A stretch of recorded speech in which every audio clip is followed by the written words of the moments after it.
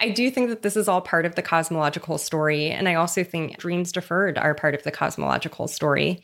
But I hope that there will be a generation for whom dreams deferred is something that they study, not something that they live. So when you think of physics, do you think about something that will change your world, that draws you in, that you're just juicily excited to dive into? Well, that was the experience of Dr. Chanda Prescod-Weinstein at the age of 10 when she was introduced to this world in a way that she never expected. In fact, she kind of fought when her mom said, we need to go do this thing. And yet it lit a fire of curiosity and discovery that has never left her. Dr. Chanda Prescod-Weinstein is a professor of physics and core faculty member in women's and gender studies at the University of New Hampshire. She's also one of fewer than 100 Black American women to earn a PhD from a department of physics. Born in East LA, a devout Dodgers fan, she's a citizen of both the United States and Barbados and a descendant of Afro-Caribbean and Ashkenazi Jewish immigrants. And she decided to become a theoretical physicist at such a young age. We dive into this story. Her vision of the cosmos is vibrant, buoyantly non-traditional, and grounded in Black feminist traditions. Emerging as a powerful voice in her field, Chanda really urges us to recognize how science, like most fields, is far from an equal playing field, with racism, sexism, and other dehumanizing systems playing a role not only in who participates in the field, but in the essential nature of the work and the potential discoveries and insights that it yields. She lays out a bold new approach to science and society that begins with the belief that we all have a fundamental right to know and love the night sky. In her groundbreaking new book, The Disordered Cosmos, Chanda shares her love for physics, from the standard model of particle physics and what lies beyond to the physics of melanin in the skin, to the latest theories of dark matter, all with a new spin informed by history, politics, and even the wisdom of Star Trek. We explore her personal journey and many of these ideas in today's conversation. So excited to share it with you. And a quick note before we dive in.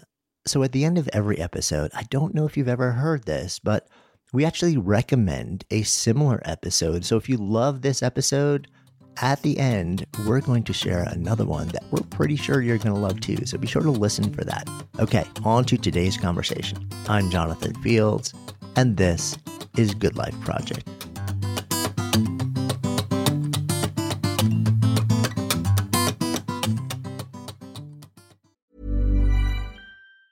Mom deserves the best, and there's no better place to shop for Mother's Day than Whole Foods Market. They're your destination for unbeatable savings, from premium gifts to show-stopping flowers and irresistible desserts. Start by saving 33% with Prime on all body care and candles. Then get a 15-stem bunch of tulips for just $9.99 each with Prime. Round out Mom's menu with festive rosé, irresistible berry chantilly cake, and more special treats. Come celebrate Mother's Day at Whole Foods Market.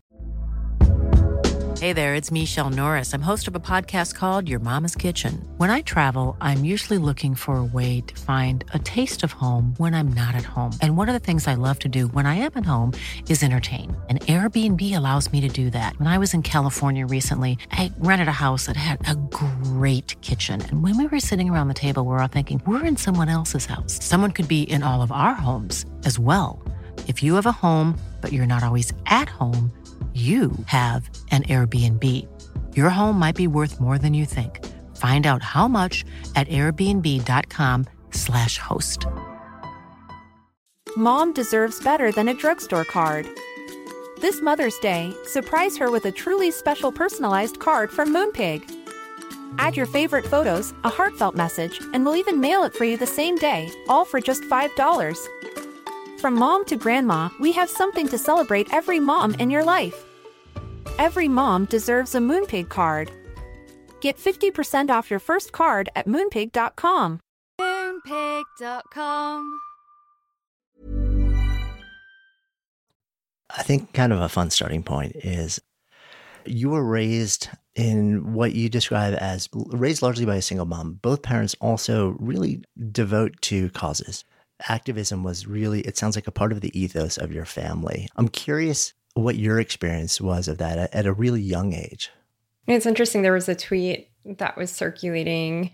I guess like CBS asked the question, how early is too early to teach kids about race, or how old should kids be when they learn about race? And a lot of Black people were responding and saying, well, I had to learn in preschool because such and such incident happened and that kind of thing.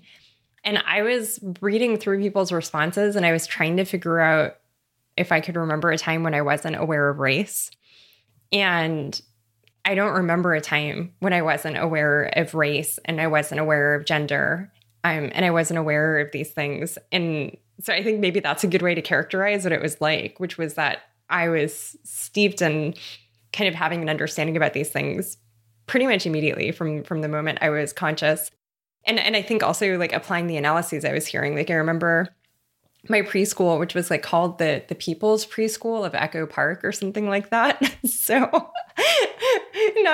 not conservative leaning.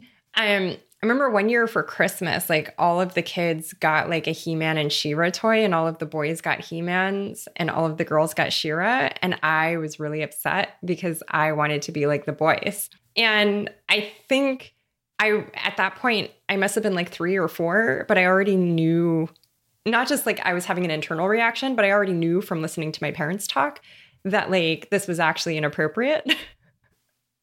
Like I remember doing that analysis and being like, well, according to like what mom says, this isn't right.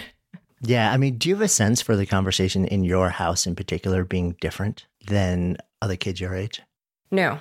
I had like no sense that people were having like, and I don't even think I fully understood that until I went to college. Like at all. I mean, I understood that not everybody's parents shared the same political views as mine, but I thought everybody was like, you know, watching what was at the time the McNeil-Lehrer NewsHour and like having like vigorous discussion, and everybody's household had like a really strong opinion about the presidential primary. And I also, what's interesting, right, is that my mom also wasn't a US citizen until I was almost graduating from high school. And so it was completely disconnected from, we have to go out to vote. Like I never went with any parent and went into the voting booth and had the experience of seeing a ballot. Like it wasn't around that at all. And like in hindsight, that's probably actually the political experience that a lot of other people were having, was like their sense of this is politics was going and voting with their parents or having their parents talking about the importance of voting. But in the household I was raised in, nobody had the right to vote. And so that wasn't like the center of the conversation. Yeah. So it was really, it sounds like much more just issue based. Like these are things that are important about us, about the community, about life, about values and what matters. But also it sounds like a part of that is when you find something important, it's also important to say something about it, to not be quiet. Yeah, I don't think I've ever seen my mom back down from like, if something's not right, Margaret Prescott is going to say something about it. And so I think that people are often like very much, they think that I'm very much her child. The day that the US went to war in Iraq, I guess the second time in my lifetime, I ended up speaking at the rally in Boston. And I was so nervous that I like started cussing a lot. Like I was like, I'm really fucking mad that we all have to be here. Fuck this. And afterwards, someone came up to me and was like, are you Sam Weinstein's daughter? Because you sound and look like him. And like all of the cussing was kind of like, I had flagged myself as like probably between the last name, I had like flagged myself. So I think in both of those ways, like of like being very vocal about things and passionately vocal about things. Yeah. Yeah. I mean, but also, I mean, how powerful also as a kid, right? To know that, you know, you can and should care about particular things, and that you can and should actually be forward facing about them and have a voice and be strong in them, when so often like the opposite message is given. It's just kind of like fit in, be quiet, don't cause any issues, and like get by. And depending who you are, also a lot of that may be rooted in the desire literally for safety, for physical, avoiding physical harm. but there was something about your family ethos that said, we need to kind of go the opposite direction. Yeah. I mean, I think in hindsight, I think my mom was careful in a lot of ways, but also took a lot of risks as someone who was in the United States on a green card, which I think that we all now have a better awareness of the fact that it's risky to be outspoken even when you have citizenship, but particularly when you don't have citizenship. And I think that I didn't really appreciate growing up that was part of it, is that there was risk involved, and that she was making that decision. And there was risk involved in other ways, right? At various points, she was being threatened. The police, LAPD didn't like her. So there were a lot of ways where it really did put her at risk. And I think today she and I have these conversations where we're both kind of like, okay, well, you don't have to put yourself at risk in that way. and then me being like, well, Mom, thanks for that advice, but you set like a really terrible example. And now the pattern is established. I do think that there's a flip side to it. And I think children, what we would call, I guess, movement babies, actually end up in a lot of ways sacrificing pieces of their childhood to the movement. And I think that that's not something that is talked about enough, really. I grew up with a political analysis, and I think it's been very valuable for me to have that analysis. But it also means that you never have a moment where you're just kind of looking at the world through just like naive children's eyes. And it also shaped like the relationship that I had with my teachers. My teachers went on strike when I was in, I guess, like second grade, first grade. Yeah, I think it was second grade. And I went up to the substitute and said, "Why are you scabbing?" Because my dad is a labor organizer, and I knew if you were working, that meant you had crossed the picket line. I had spent enough time on picket lines by the age of 6 or 7 that I understood crossing a picket line. And I wasn't particularly trying to pressure her, but at various points I was trying to understand why people were making these different value choices than the ones that I understood to be the correct values. And so I really just wanted to know, like, why is this person scabbing on the strike? At the same time, like, I had been put on the bus to go to school. So, like, I think, like, somebody was expecting someone to be there on the other end to receive me. Similarly, in third grade, and this is a story that I tell in my book, in The Disordered Cosmos, in the introduction, I, at some point, asked my teacher if she was being racist because she had done something that looked racist to me. Like, I looked at the pattern and I was like, this looks racist. And I was kind of proud of myself for correctly identifying the pattern, but I wanted to verify that I had correctly identified it. I just asked her, and she was livid and threw me out of the classroom, right? So on the one hand, it's like shaping my experience with my teachers. And on the other hand, right, there were other students who weren't like super high performers, who weren't labeled like highly gifted like I was, who were having negative experiences with the teachers just by virtue of like walking into the classroom, right? And so I don't want to be like, woe is me. It's just kind of like, it's a different relationship.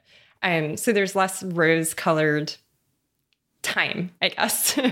Yeah, I mean, what's so interesting about that story also is, and tell me if actually this is right. From the outside looking in, it also, there's a lot of foreshadowing in terms of like what you would step into in your career, because it wasn't just like, I'm going to call my teacher out. You were saying, I'm identifying a pattern here. Yeah, like I'm scanning at like what's happening with this experience, like check. And part of it is, yes, there's a sense of social justice rooted in you even at the earliest age. But part of it is also, it's like the scientist's point of inquiry. Like, did I get this right? Yeah, I am a very direct person. And I think some of that is just like, that's the way that my brain works. And some of that is probably cultural. Particularly, I don't know, I think Ashkenazi Jews are known for being kind of direct.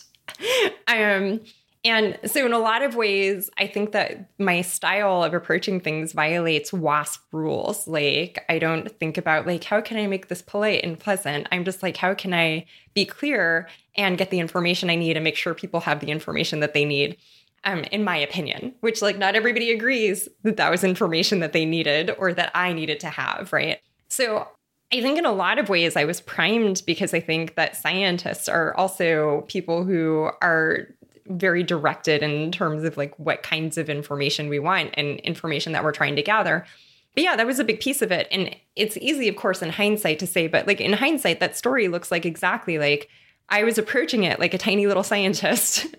I was like, I see pattern. Let me make sure let me verify that I've correctly identified the pattern.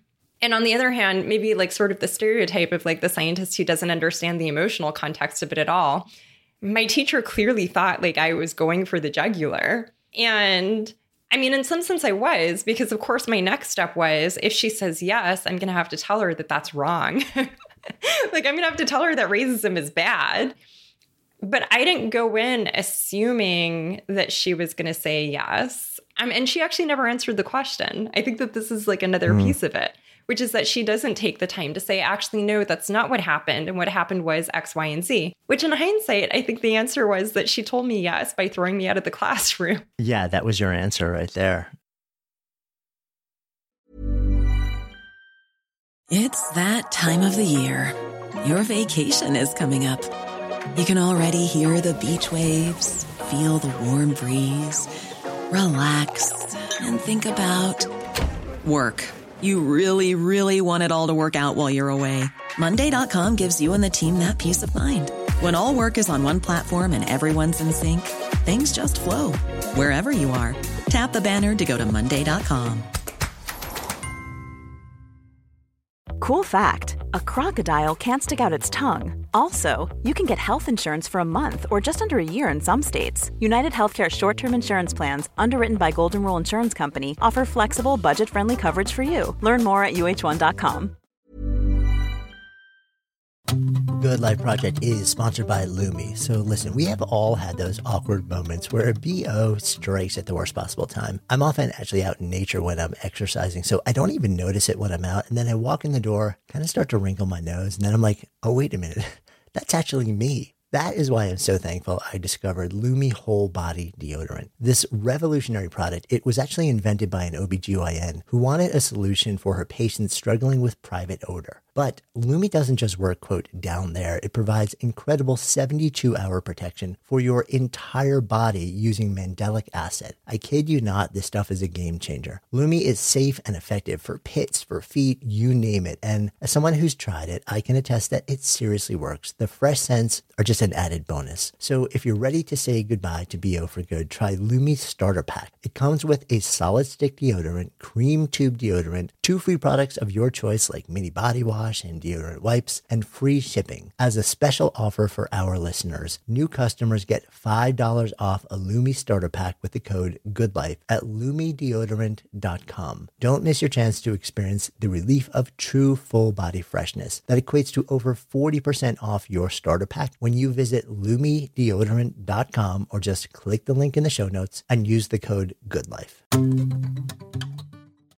Good Life Project is sponsored by Quince. So my wife actually originally introduced me to Quince because she loves their clothing, and I have been hooked ever since. I literally lived in their Mongolian cashmere ribbed beanie and pullover hoodie pretty much all winter, and as the weather warms up, I wanted more breathable summer pieces without overpaying, and Quince has just the super high quality items like linen shirts, performance polos, activewear at 50 to 80% less than similar brands. Quince partners directly with top factories, cutting out the middleman to pass savings to customers. Actually just ordered a new European linen long sleeve button down shirt. Super excited to get that. And I'm always just so amazed at how they can keep their prices so affordable while the quality remains really high. So if you're looking to upgrade your wardrobe, I highly recommend you try Quince. Go to quince.com/GLP for free shipping on your order and a 365-day return. That's QUINCE.com/GLP to get free shipping and 365-day returns. Quince.com/GLP or just click the link in the show notes. Trust me, your wardrobe will thank you. As you're sort of getting a little bit older, I know there's a moment where you're about 10 years old where your mom, as you just described, it kind of drags you to see a movie that you had no interest in seeing by some guy named Stephen Hawkins, A Brief History in Time. And up until that point, like physics, empirical science, this was not sort of like a thing for you. But there was something about that moment. It like a switch got flipped in you. Yeah, I actually have like very visceral memories of me like making snide comments like the whole way in the car. I think maybe because like I was so awestruck on the other end that I just like remembered that whole morning, right? So at that point, I had briefly been part of a science elective. I was in 5th grade. I was attending a performing and visual arts school. So very much oriented, like I was already playing flute at school. I was also in a program for poor kids on Saturdays where I'd been playing piano for years. I had been doing modern and folk dance for years at school. So I was very much like steeped in the arts. I was also just very excited about math, and everybody knew that, but there hadn't really been much opportunity. And then that year, I had briefly been put in a class where we were doing what was called like physical science, where we were learning things about like, how does a plane stay in the air? So about like the idea of pressure and pressure above the wing and pressure below the wing, and the pressure being below being higher. And so the plane stays in the air and that sort of thing. And I was really into it. I was also really into the idea of photosynthesis, which I think of as a quantum phenomenon because it's basically like plants collecting photons, right? And so I think all of that is actually why my mom took me to see the Errol Morris documentary, A Brief History of Time, about Stephen Hawking, because everything that I was doing and clinging to was like, I like the way I was interested in the physical world. I think that at that point had become clear. And I think that my mom was looking for ways to kind of expose me to ideas in a way that was affordable for us. And so I think it's like worth saying that we went to a matinee. She had to drive us from like the east side to the west side. So for people who live in LA, it was at the Laemmle Theater on the west side. And all she could afford was a matinee, particularly after all of the gas money. And so this was like actually kind of a big expedition for her. The other thing is that my mom, she's like, she's a total fashionista. Like, and I mean this in like the clothing sense. Like, I think my mom just like went through a big move and had to give a lot of her clothing away. And I think it was a very big emotional trauma for her. But she was always also very fashion forward in her interests. Like she read Fritjof Capra's The Tao of Physics, which I realize like a lot of physicists don't love or whatever. But she had a sense that theoretical physics was kind of interesting and that physics was kind of interesting. And so I do think that she was interested in seeing the documentary herself as well. But I think a big piece of it was just trying to get me an opportunity to see the world in a way that maybe I wouldn't get exposed to at school. Yeah. Walking out of that experience for you, did you know that something was really different? Yes. I think, again, I was precocious in a lot of ways, and that's not a comment about my intellect or anything like that. I think that's a function of my family. I think to get along in my family, you have to be kind of precocious. You either are really loud or really quiet. Those are your two like ways of being in the family. I already knew at that point that I had to have a job. I had to have a career. I had a sense of that. I had a sense that nobody was going to like take care of me, that there was no big inheritance or whatever. And so I was already kind of surveying things. And I think going into that documentary, I kind of half-heartedly was interested in becoming a biologist because I had recently found out that my grandfather, who I was very attached to, had, and they hadn't told me this when I was 6 when he died, that he had died of cancer. And so I had like kind of my brief, I think a lot of kids go through this moment of I'm going to cure cancer. And I came out and I was like, I'm doing that. That was it. Like I knew. And I knew that I knew. And I remember the moment when it dawned on me in the documentary, like I can do this. This is my life now. And so like fight number one is I came out of the movie theater, like begging my mom for a copy of Stephen Hawking's book. I was like, I have to have this book. I need to know more. And my mom was like, no, I don't think that's a good idea. It's for adults. You won't understand it. And then you'll be really frustrated. And I was like, no, but I really have to have it. And then probably by the time I got home, I had forgotten. But clearly my mom actually hadn't because my Uncle Peter, her older brother, bought it for me for my 11th birthday that year.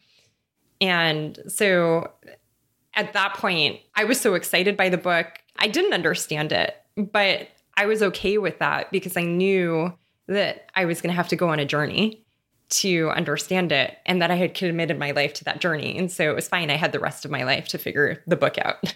I mean, that's, you say it in such a matter-of-fact way, like this is just what happens, you know, like the 10-year-old kid discovers this thing and knew in the blink of an eye something happened that this was going to be my life. And yet that is so not the experience of the typical person. It's like let alone in their 20s, 30s, 40s.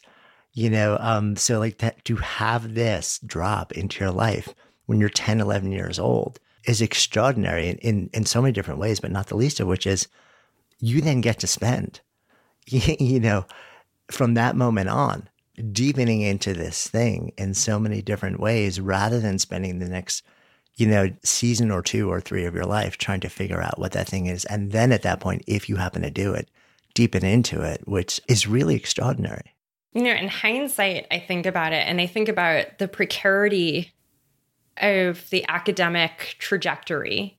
And, fewer, I think at this point, than 10% of people with PhDs in physics in the United States actually go on to become faculty in physics. And this is especially true now. So back then, this is like 1992, 1993. The academy looked very different. There was a lot more stability. The majority of faculty were tenure track. And so there were like these jobs that you could have like a career. Today, the majority of American faculty are contingent faculty. So they don't have jobs that are guaranteed from semester to semester. And it's basically like a seasonal faculty. It's a seasonal job now in a lot of ways that doesn't pay a living wage. And only 25% of us are actually in these tenure track positions. I'm one of those people. In a lot of ways, I have threaded a needle with a very small hole because I believed the entire time. In some sense, I stuck with it. I should say, this isn't why it all happened, but I stuck with it because I had this belief the entire time that this was the place I was going to arrive. In a lot of ways, I think it was easier on me when I was in high school because I wasn't going through all that, like, what's my major going to be? I didn't have that drama when I was in college, which was useful because at Harvard, when I was there, we had to pick our major at the end of our first year, right? You didn't get like 2 years of exploration and all of that. The flip side was when I became a postdoctoral fellow and I was really aware of the probabilities of succeeding in getting into a faculty position, I think I took it harder than someone who hadn't, been on the same path since they were 10. And so, like, towards the end of my search for a faculty position, I was in a really bad mental place where I was like sitting down on the floor and crying in the middle of the day. And my spouse had to kind of pick me up and be like, at least sit on the couch and watch TV. Don't just sit on the floor and cry. And so I think, that's the ugly side of it, is that you become really attached to this thing as a child. And you think, well, because I'm interested in this, surely someone will make an opportunity for me to do it. And then you actually live in this capitalist world where resources are distributed in the way that they are. And that's not exactly how it works. Yeah, I mean, it's so interesting too, right? Because so in the early days, when you start to deepen into this, and tell me if they have this right, there's not a whole lot of classes for you to take in high school. So you literally start to sort of find and create. And a lot of what you're doing is starting to figure out how to teach yourself a lot of the things you really want to learn. Then you get to, you end up in Harvard, and then you're doing your master's and your PhD. And then when you get to that place, it's almost like in the early days, you have this sense of, I can figure out, if it's not available to me, if it's not sort of like just being offered up, I'll figure out how to make it happen. And every signal to you up until that point might not have been easy. You might have had to endure a lot, but you were able to do it. And it sounds like that one moment was the moment where there was, for the first time, it dropped into this sort of like expectation that even if it's not easily available to me, I can make it happen.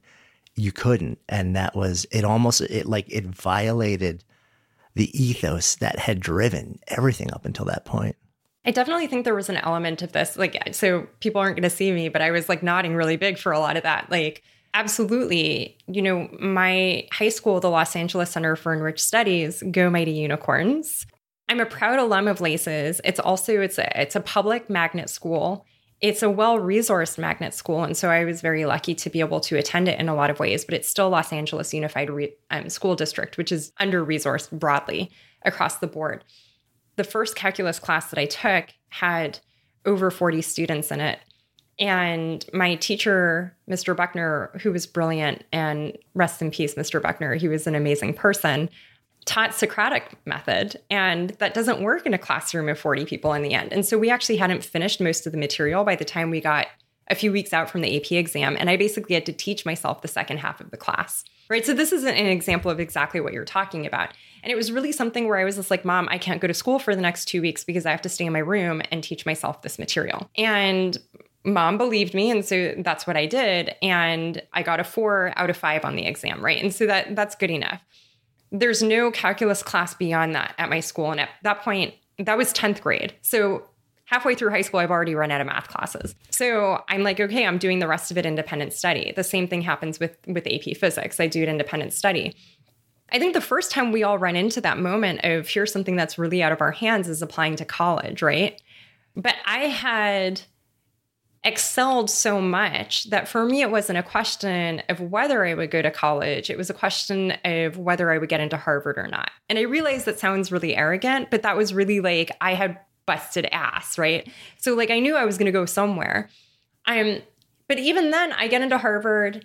I get a not good financial aid package because, well, actually, Harvard won't give me a financial aid initially because one of my parents won't do the non-custodial parent form and has made it clear that there will be no contributions for me going to college from that side. And so my mom basically has to beg the financial aid office to go around their normal way of doing things and not punish me for decisions that are being made by somebody else, right? And so I'm watching my mom do this. So just as you're describing, at each thing, it's just like, this is a problem to be solved. We tackle it. We push through it. And it is definitely the case that as I'm going further ahead in my academic career, before I go forward, I should actually just back up and say that when I got to Harvard, I campaigned for that policy to be changed. Mm-hmm. Because it was negatively impacting queer students who got disowned by their parents, right? And so actually you can go back, there was a whole spread about me in the Boston Globe giving Harvard a hard time about it. So again, not just changing it for ourselves, but also seeing that this is like a structural problem that needs to be addressed more widely. But then, applying to graduate school and realizing that there are actually people who could just be like, no, there's no spot for you. We are not making room for you. And that just gets worse as you go further ahead. And at some point, it's actually, there's no hustling. There's zero hustling. So I think that's like the short version is that at some point you can't hustle and you really are at the mercy of, is there a job open? Are people willing to give you an opportunity? Is this person willing to write you a good letter? Are they not having a life crisis so that they can write you a letter and all of these things? And it was completely terrifying to have it completely out of my hands. Yeah. And I mean, I know you're right about this. I guess, and I wasn't aware of this phenomenon, that a fairly high percentage of people with PhDs in physics actually end up literally not being able to stay in academics, even if that's the path that they want to follow, because there's just no room. So they're sort of like going out into the world and trying to find alternatives. For you end up following an interesting path. Like you do end up, like as we're having this conversation, you are in the world of academia.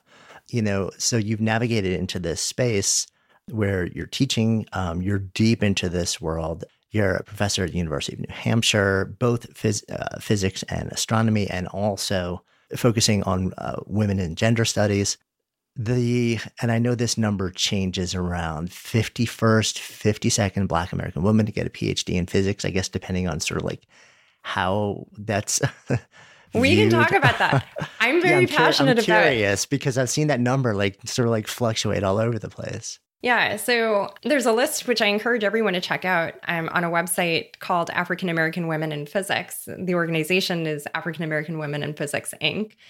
So it started as a list, Dr. Jamie Valentine Miller, when she was a graduate student at Johns Hopkins University. And I think she was the first Black woman to earn a PhD in physics from Johns Hopkins University. She used to just maintain a list of Black women who had PhDs in physics that she knew about. And so this list has become kind of a focal point of like understanding what is this population. And so I just want to kind of like situate in context for people. So every year in the United States, about 2,000 PhDs are granted in physics, plus or minus like 100 or so, but around 2,000. And in all of US history, only about 100 have gone to Black women. And so the first one was in 1972. And so it's fairly recent phenomenon, right? It's like last 50 years, basically, Black women have finally started earning PhDs in departments of physics, right? So where some of the complexity around the list comes in is it from a department of physics? Is it from a department of astronomy? Are they someone who was technically in a material science department, but they are doing what is essentially physics? In my case, I am an African-American woman, but my PhD is from the University of Waterloo in Canada. If you add Canada into those numbers, they don't really change very much because like Canada is doing an abysmal job of stewarding Black women through degrees in physics at all levels.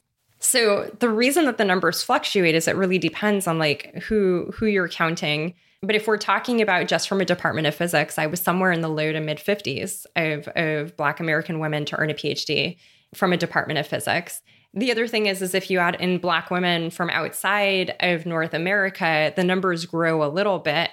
And they've been growing a lot more recently because South Africa is finally producing Black women PhDs and not just white PhDs in physics. And that's really a recent change because apartheid only recently ended, right?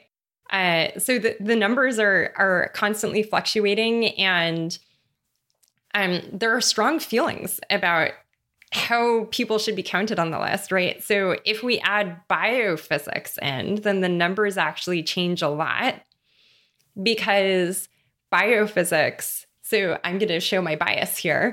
Biophysics is in a lot of ways a completely different discipline. Like the people working in biophysics often have not gone through a physics program at any stage of their education. And so the patterns of biophysics tend to follow the patterns of biology more than the patterns of physics. So that's kind of like the nuances around the numbers. Yeah, so now I try to be more specific and say that I'm one of the first 100 from a department of physics.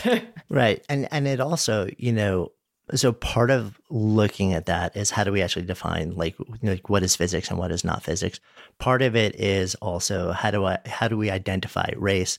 Part of it is also how we identify gender. And so all these questions now are going to go into not only that, but also the broader field.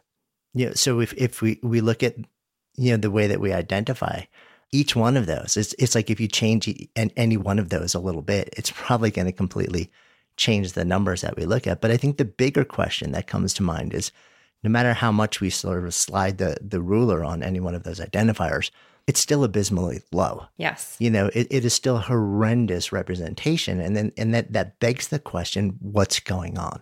What's underneath that?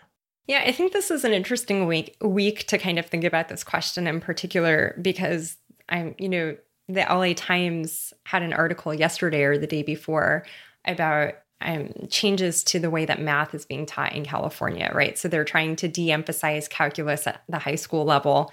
And the argument is that students from under-resourced and de-resourced communities will perform better in math if they don't have to do calculus.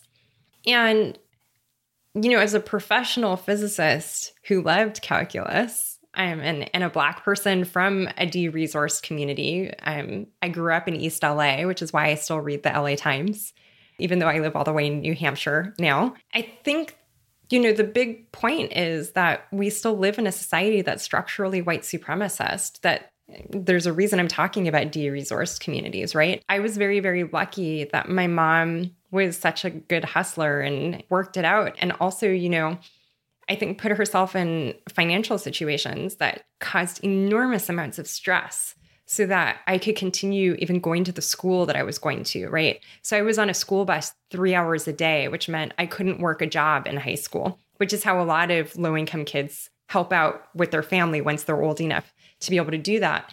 So think about, can I focus on a calculus class if I'm juggling all of these other things at the same time? So I think for me, that's one of the pieces of it. But the other thing is that we know from looking at the data that, and this is especially true in mathematics and the physical sciences. I was looking at just a horribly embarrassing for us plot the other day. Students come in with a high interest in majoring in STEM fields. And by the end of their first year of college, they're switching to something else. So something's happening in those first year classes that is saying, this isn't the subject for you, you're not welcome here. the subject's not fun, it's not good for your future. And the figure that I was looking at on Wednesday particularly showed that people who come in with an interest in mathematics and physical science not only leave mathematics and physical science, but they leave science altogether more than people who start out with an interest in other STEM fields. So basically, the thing that we excel at is scaring the crap out of people and chasing them off, which is like, the opposite of what we want to be doing. And I think like all of those things are going to be heightened for people who experience multiple marginalizations due to various ascribed identities that they have. Yeah, that makes so much sense. I mean, I'm even thinking of, I had like an instant flashback as you were describing that back to my freshman year in college. So like, and I'm, like white middle-class guy stepping into a state university in New York, taking a 500-person intro to bio class. And the word on that class was, before you even signed up, this is a quote, weed out class, and it was entirely designed to just terrify anyone who wasn't like 100% committed to making this their life out of that class. It was like almost like the subtext was, the greatest reward happens by having the greatest number of people drop before the end of the class. Like that's what you're gunning for in the metrics. And then you take, like you described, then you take a kid who's showing up with sort of like multiple marginalizations and stepping into that environment. And it's got to be brutalizing on so many levels. Yeah, when I was a postdoc at MIT, I remember there was a survey of the students about which of the classes that they all have to take as first years that was most hated, right? And so at MIT, part of the curriculum is the students are required to take intro to physics, intro to chemistry, intro to biology. They're supposed to get a broad science education. So 801, the intro to physics class, was absolutely the most hated course on campus out of like, a broad curriculum. And, the interesting thing about that kind of weed out philosophy, which like, of course, I think probably everybody still hears that. Like I certainly heard classes as weed out classes, is that now as faculty, I understand like how bad that is economically. It's actually bad for a department economically because the way that university finance works is that funding for your department is partly tied to what enrollment numbers are. So if you're scaring people away, you're literally setting money on fire. Like you're just like, let's have a bonfire with all the money that we could have gotten from the students that we chase them off. And I guess it's possible that like back then, those things weren't so tethered together. And so maybe there was like less incentive to care about that. But today, we want our students to stay in our classes in part because like our department's viability depends on students showing up. And so for us, like, at a lot of universities, the physics department is a service department to engineering and to biology because all of the pre-meds have to take a physics class in order to get into med school. And the engineering students all need an introduction to physics. So there's an element of it also that just like completely lacks humility. That like, it's not just that the students need you as the instructor need students. Yeah, even at the end of the day, it's like an economic decision. Right. It's certainly that's a part of it. Normally, being a little extra might be a bit much, but not when it comes to healthcare. That's why United Healthcare's Health Protector Guard fixed indemnity insurance plans, underwritten by Golden Rule Insurance Company, supplement your primary plan so you manage out-of-pocket costs. Learn more at uh1.com. Mom deserves the best, and there's no better place to shop for Mother's Day than Whole Foods Market. They're your destination for unbeatable savings, from premium gifts to show-stopping flowers and irresistible desserts. Start by saving 33% with Prime on all body care and candles. Then get a 15-stem bunch of tulips for just $9.99 each with Prime. Round out Mom's menu with festive rosé, irresistible berry chantilly cake, and more special treats. Come celebrate Mother's Day at Whole Foods Market. Mom deserves better than a drugstore card. This Mother's Day, surprise her with a truly special personalized card from Moonpig. Add your favorite photos, a heartfelt message, and we'll even mail it for you the same day, all for just $5. From mom to grandma, we have something to celebrate every mom in your life. Every mom deserves a Moonpig card. Get 50% off your first card at moonpig.com. Moonpig.com. Imagine the softest sheets you've ever felt. Now imagine them getting even softer over time. That's what you'll feel with Boll & Branch's organic cotton sheets. In a recent customer survey, 96% replied that Boll & Branch sheets get softer with every wash. Start getting your best night's sleep in these sheets that get softer and softer for years to come. Try their sheets with a 30-night guarantee. Plus, get 15% off your first order at bollandbranch.com. Code BUTTERY. Exclusions apply. See site for details. And for you, so you're out in the world, you're working in this space, you're one of those people who's actually not the sort of contract work, like you're a professor, you're on a tenure track, and yet still the culture of this sort of like ecosystem in which you operate is not hospitable a lot of the time. You write, I'm going to read your words back to you. I don't fit into the dominant astrophysics culture, and this has really sucked a lot of the fun out of physics for me. People like me are not particularly welcome in particle theory. There are times when I felt the astrophysics community was actively ruining the stars for me because of its unwillingness to detach from dehumanizing ways of making science happy. Yeah, I don't know, this is going to sound terrible, but you're the second person to read that portion to me this week. So I guess it struck a chord with people. Right. It's striking a nerve because it's powerful. Yeah. So that comes from a chapter in the book called Let Astrophysics Be the Dream It Used to Be. And that chapter is based on a blog entry that I wrote in like 2 hours in a hotel room in Manhattan one night. Which I think like one of the reasons that I share that story is that I think it's worth giving people like the context of like that really came from like a deep, like say it with your gut kind of place of, I talked earlier about being in that space of like sitting on the floor and crying. And that blog entry was written while I was going through that experience of struggling to get jobs, seeing that I was not identified as one of the chosen few. Like every kind of PhD graduation year, there are 1 or 2 people who are almost always white men. Sometimes they're white women. They're very rarely people of color. If they are people of color, they're Asian. But every year there's like 1 or 2 people who like get like 5 of the offers, even though they can only take 1, right? And so you're just kind of waiting for that person to say no so that you can see who the next person on the list is and that kind of thing.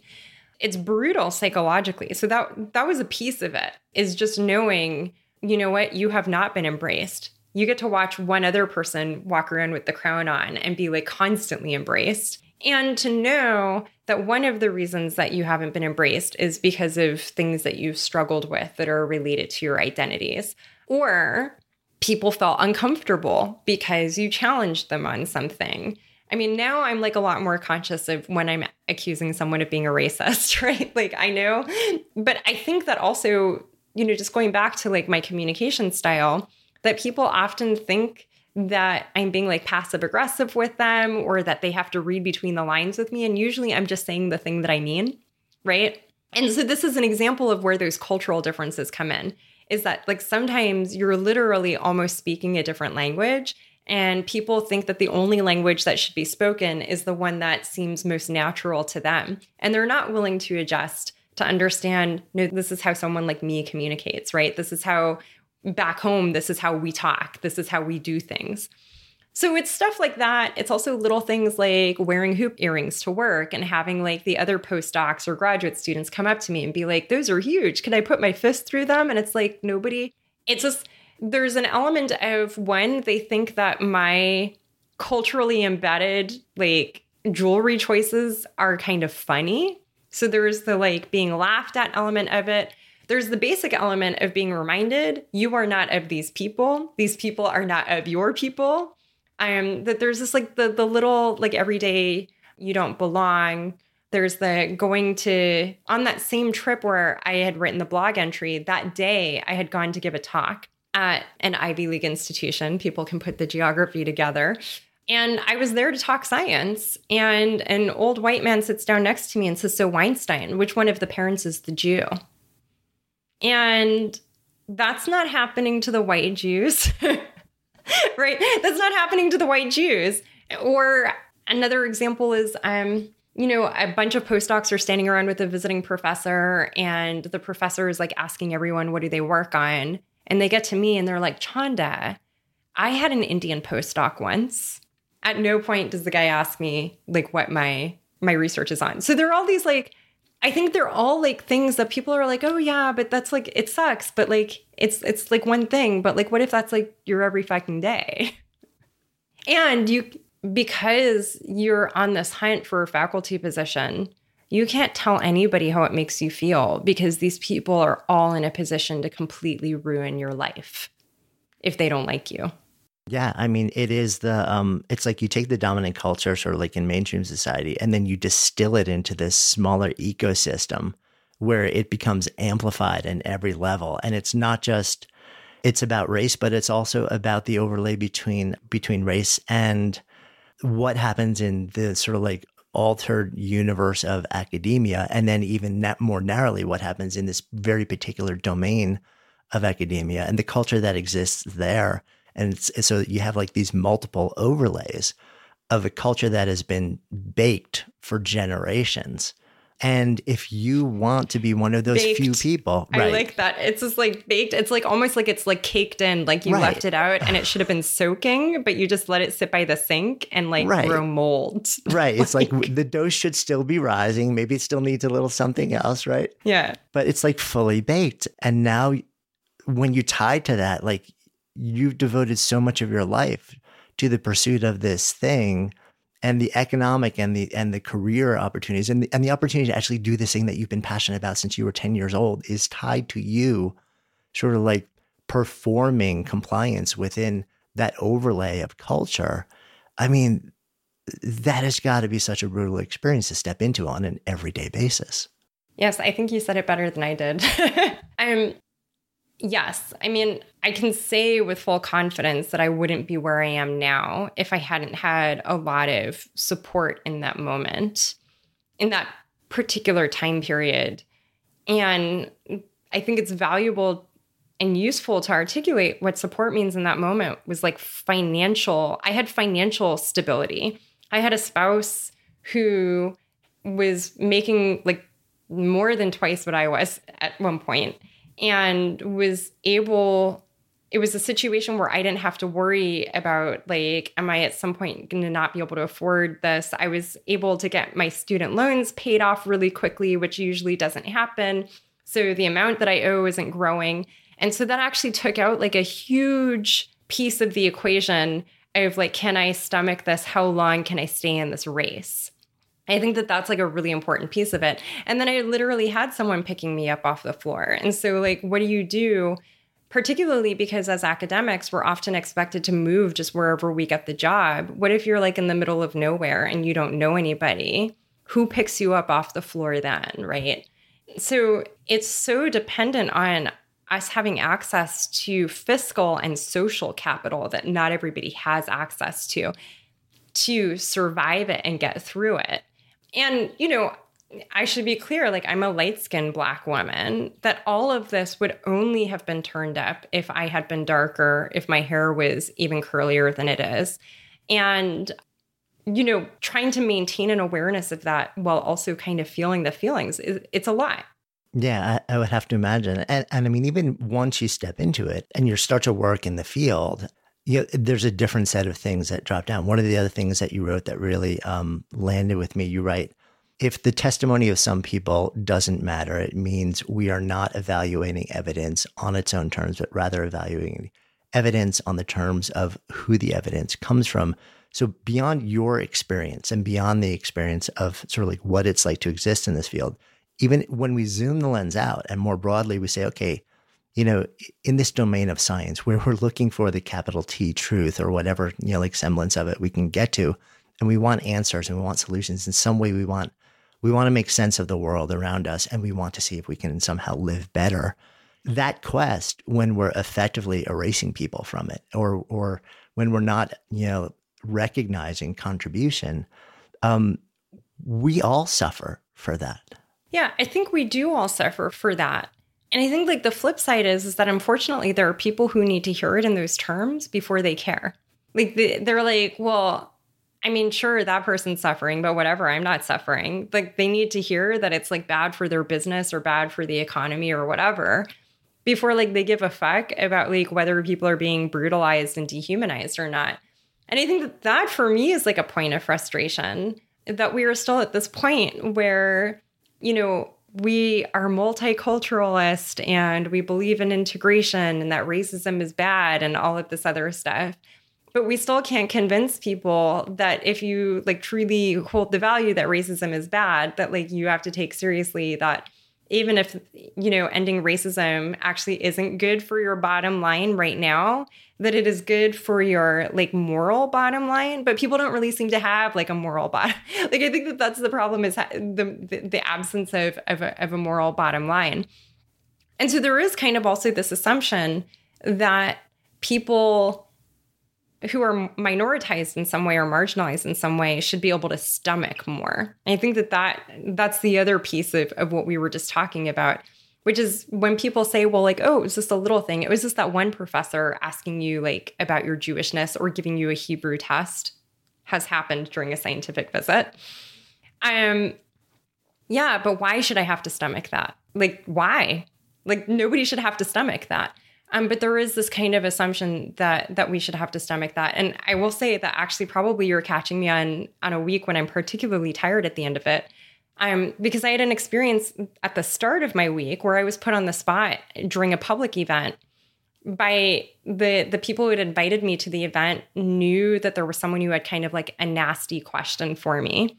And then they actually opened the public Q&A by asking me to answer this nasty question. And the idea was like, well, she can handle it. That had to be part of the rationale behind it. And it was like, yeah, but why should I have to? Like, I mean, the other thing is that we know from the data, right, is that making that assumption about Black people actually just means that we lead shorter lives. Like, yes, we can handle it because we're borrowing time from later. I just, yeah.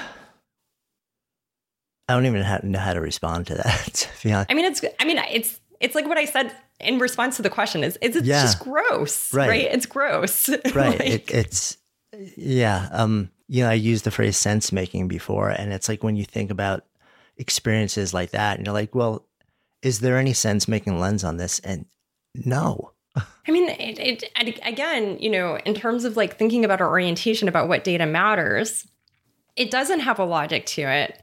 But then it totally has, it has this kind of like traditional logic of ensuring that some people never have to feel destabilized in their social location, right? And so it is ensuring some people's security in exchange for other people having little to no security, right? And there's a gradient there, obviously, that's shaped by the different ways we have access to social capital. But I think, you know, coming back to the questions about my childhood and having an analysis, being able to see it for what it is doesn't necessarily feel great. Because there is this element of like, I can go out and I can fight the thing and I can write this book, but there are a lot of ways that I still feel very powerless about it. And even like in that moment on Monday, felt powerless because I knew that how I responded and like how angry I looked and how angry I sounded, that there were going to be people who were going to be judging like how I handled myself. And that I didn't know if any of those people were going to be people who will later have power over me. Like that's always the calculation when you're in an academic space, especially pre-tenure. But even after tenure, I have a research group I need to support. And that means that I need to be successful at getting grants. And I don't see who's going to be evaluating those grants. So in every audience, I have to assume that the person I've just told, like, hey, that's a biased comment, is maybe going to be the next person reading my grant application. And while all this is going on, you know, you said yes to this at the age of 10 because you loved physics. You know, like this is like, so you're out there every day and you're sort of like stepping into these multiple sort of like heavily weighted constructs that keep piling on top of each other and are requiring a certain amount of your energy and your time and your attention. And you bundle that with sort of like, like the ferocious activism and, the ethos that you were brought up with.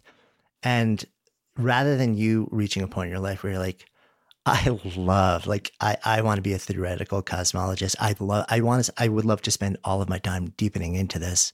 You can't, because the fundamental nature of the way that you stepped into this field and who you are as a human being requires you to perpetually allocate a certain amount of your bandwidth, cognitive, emotional, everything, to other things, which just piles onto the fundamental injustice.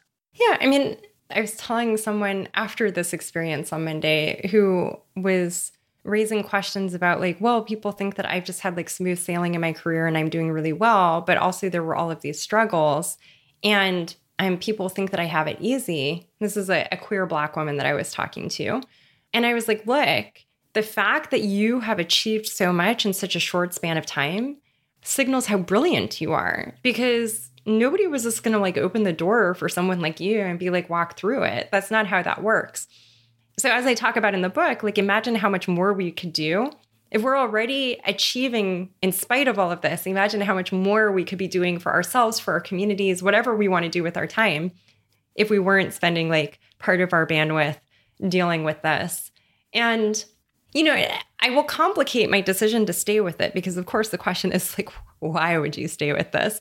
So part of it is there's no escaping white supremacist patriarchy. That was going to be wherever I went. And so I might as well actually do something that I feel passionate about. And I've been able to retain my sense of why am I here in that kind of fundamental way. The other thing is that the options for people with the kind of training that I have are not particularly great when it comes to making ethical choices. Like we're talking about weapons building. We're talking about like messing the economy up with subprime mortgages. Like physicists were involved in doing those models, right? So in some sense, there's also a decision to kind of stay in the place where I feel like I have a grip on what the ethical challenges are and how I can respond to them, rather than being put in another place where I feel like they're maybe worse in some ways. Yeah, I mean, I also think like this conversation is happening at a really powerful and important moment just in where we are. And I think so many people over the last couple of years have been re-examining literally every element of what they've said yes to, the culture they surround themselves with, who they are and who they aren't, what their values are, and what they want to, and what they are willing to put up with and why, and how much agency they have within those contexts to actually affect change. If there's a part of it that is so close to their heart, which is what you're describing, but it also is almost impossible to divorce the ability to step into that part without also in some way navigating the bigger construct or culture. You're also sort of like in an interesting place in that, and tell me if I understand this right. Cosmology is effectively, in one way, it's trying to understand our world. It's trying to understand the story of who we are, where we came from, and where we're going, and overlay science, math with that. So when you think about that in the context of your own life, do you feel like you spend time or think about sort of applying that methodology, like the scientific method that you were trained in, and sort of reflecting internally and looking at your own life, where it is now, and also where you would love it to go?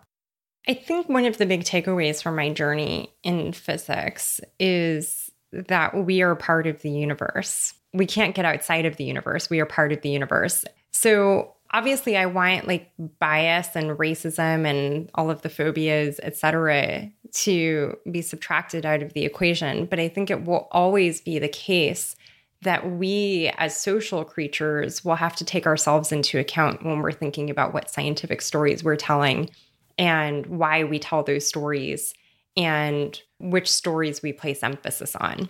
So I think that piece will always be there. And I do think that ultimately everything that I do in terms of my intellectual work and my intellectual contributions are rooted in that desire to just understand how it all works. And unfortunately, that's required me also understanding how the things that are broken are functioning and in action in our society, and broken maybe from my perspective, but functioning exactly as designed from another person's perspective. So I do think that this is all part of the cosmological story. And I also think dreams deferred are part of the cosmological story. But I hope that there will be a generation for whom dreams deferred is something that they study, not something that they live. So coming full circle, like as we're sitting here having this conversation in this context, in this broader container, like the name of the show is Good Life Project. So we are always deepening into the question of what it means to live a good life. So if I offer up the phrase to live a good life, what comes up for you? To live in good relations with our ecosystems and with the understanding that that includes the people around us. Thank you. Before you leave, if you love this episode, safe bet you'll also love the conversation we had with Jill Bolte Taylor about the science of the brain. You'll find a link to Jill's episode in the show notes. And of course, if you haven't already done so, go ahead and follow Good Life Project in your favorite listening app. And if you appreciate the work that we've been doing here on Good Life Project, go check out my new book, Sparked. It'll reveal some incredibly eye-opening things about maybe one of your favorite subjects, you, and then show you how to tap these insights to reimagine and reinvent work as a source of meaning, purpose, and joy. You'll find a link in the show notes, or you can also find it at your favorite bookseller now. Until next time, I'm Jonathan Fields, signing off for Good Life Project.